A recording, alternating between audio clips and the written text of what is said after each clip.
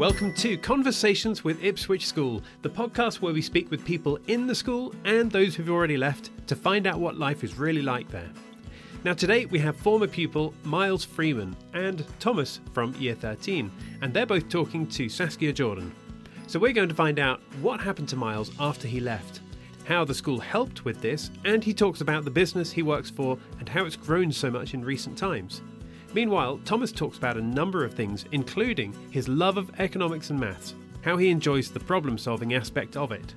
But they both give their advice to Saskia for her upcoming Cumbria trip so she can survive her time away with the Year 8s.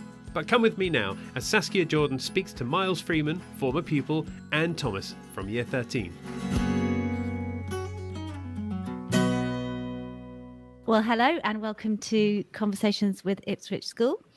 Today we're talking to an OI, Miles Freeman, Marketing Director of EO Charging, and to Thomas, a current sixth former. So Miles, welcome. Thank you very much for having me. Thank you for coming. Tell us a bit more about what you're doing now. Of course. So currently I'm Marketing Director at a company, it's actually a Suffolk-based company called EO Charging. I'm sure everyone's seen in the news recently the explosion of electric vehicles. So in a nutshell, we essentially make the charge points that companies, governments or individuals plug their cars into. Fantastic. And Thomas, welcome to you too. Just before we introduce you, I was going to embarrass you slightly by saying a parent wrote in about your tour guiding on Saturday, saying they said you knew everything, you were very interesting and you were very patient. So thank you. Thomas, tell us a bit more about Year 13 for you.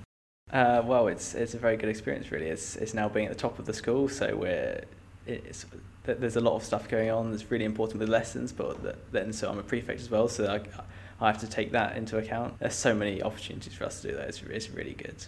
Fantastic. So, Miles, tell me a little bit more about what happened after you left Ipswich School. Of course. So I actually left Ipswich with quite a clear path in my mind. I was a bit of a, if you were to find me in school, it would probably be in the art block or the DT workshop during lunchtimes trying to finish off a project or spend more time on Corel Draw in the computer suite. So I left Ipswich with kind of a big plan to study architecture. I was lucky enough to secure a place at Newcastle University. Unfortunately, after a year, I kind of realised that it wasn't quite right for me and took a bit of a step back, reevaluated what I wanted to do and decided that Newcastle was where I wanted to be in terms of geography, but architecture wasn't quite right for me. And so decided to make the switch to politics. In fact, one of my former teachers, Mr. Blunden, was the man in shining armour, whatever phrase you say, that helped me make that switch. He gave me a reference, and fast forward a further 3 years at Newcastle, I left with a BA Honours in politics and then kind of entered the daunting working world from there. So, and was that the right switch to make? Looking back 100%, it was quite scary at the time. You spend a lot of your time at school really prepping yourself for this kind of one destination that is the course you've always wanted to do. But looking back, no regrets at all. And I speak to some of my fellow course mates that did architecture. It's a 7-year course, so you really have to be committed if you want to do it. And since having done politics, a lot of doors whilst the architecture door closed, a lot of doors were opened for me, and I've been fortunate enough to have a really varied and exciting career since then so far. That's really good advice, and also interesting that you really are in Ipswich in for life. So, if it's not going quite right, do go back to the teachers.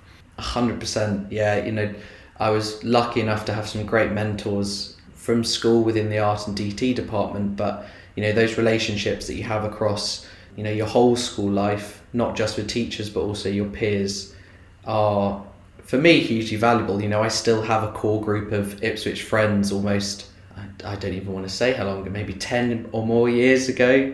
And so those relationships have been invaluable for me ever since I left school. Thank you. And Thomas, what about you? What are you looking to do next year?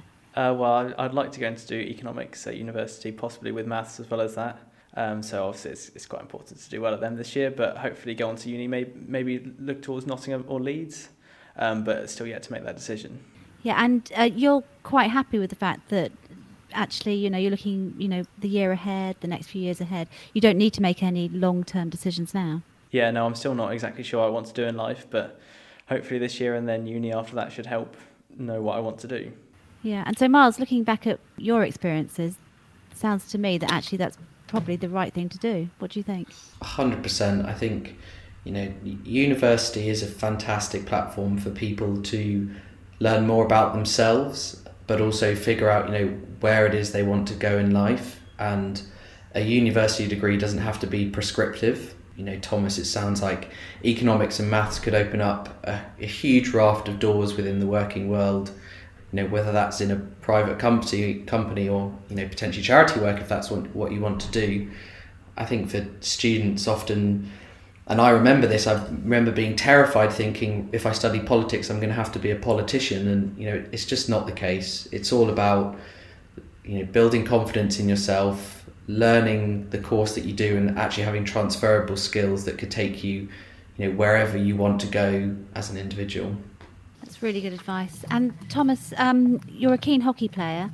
Is that something that you'll carry on with? Definitely, yeah. No, I love hockey, and it's really good. It's the Tuesday and Thursday afternoon. It's good to get away from the lessons and have hockey as that outlet away from just sitting in the classroom.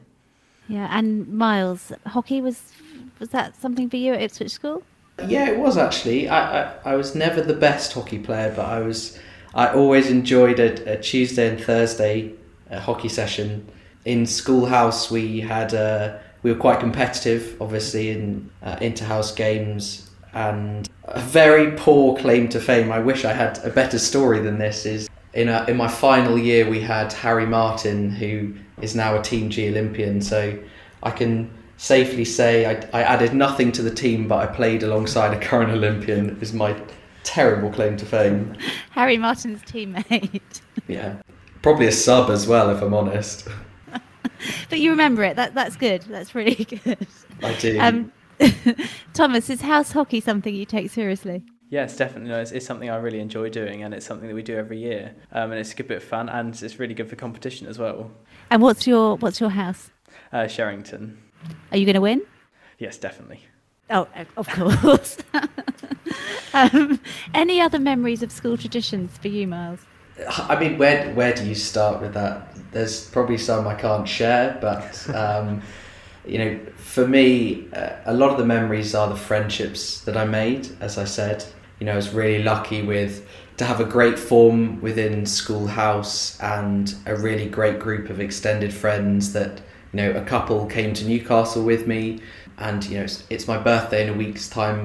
That's a shameless plug, but actually, a vast majority of friends coming are still from Ipswich. So, the fondness for me is, I actually joined Ipswich aged 11. I was very shy. I, if I'm honest, didn't feel like I got into my stride until year 9, I'd say. But from there, made the best of friends and will hold those with me wherever I go in life. Oh, that's lovely. And Thomas, what about you? Do you have any memories of school traditions, bizarre or otherwise? Cumbria is the best trip that we do at school, so that's definitely the best one. It's quite early on in year 8, but it's the best by far. So I'm going on that next week. What do I need to know? It will probably rain the whole week, but it's the best trip. You do so many things, and it's really good just to get away, but be with your friends at the same time and do all these new things. Okay. Pack lots of warm things, yes, that's for sure. Yes. Miles, did you do Cumbria? I did, yes. I remember gill scrambling was the particular highlight, having to put a kind of, I remember it kind of like a fleece onesie under waterproofs and some wellies, and thinking, this is incredibly fun, but the coldest I've ever been in my life. But yeah, really fun memories. That's fantastic. So, Miles, can you tell me a little bit more about your current role? It's so topical at the moment with trend for electric cars, but also we're right in the middle of the fuel crisis. Tell me a bit more about how it's going at EO Charging. Of course. So EO is actually a bit of an unusual story. That the business has grown.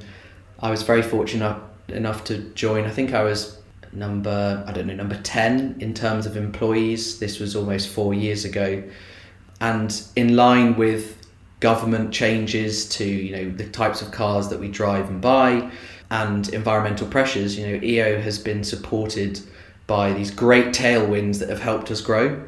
So fast forward 4 years when I joined, and we're now over 150 people.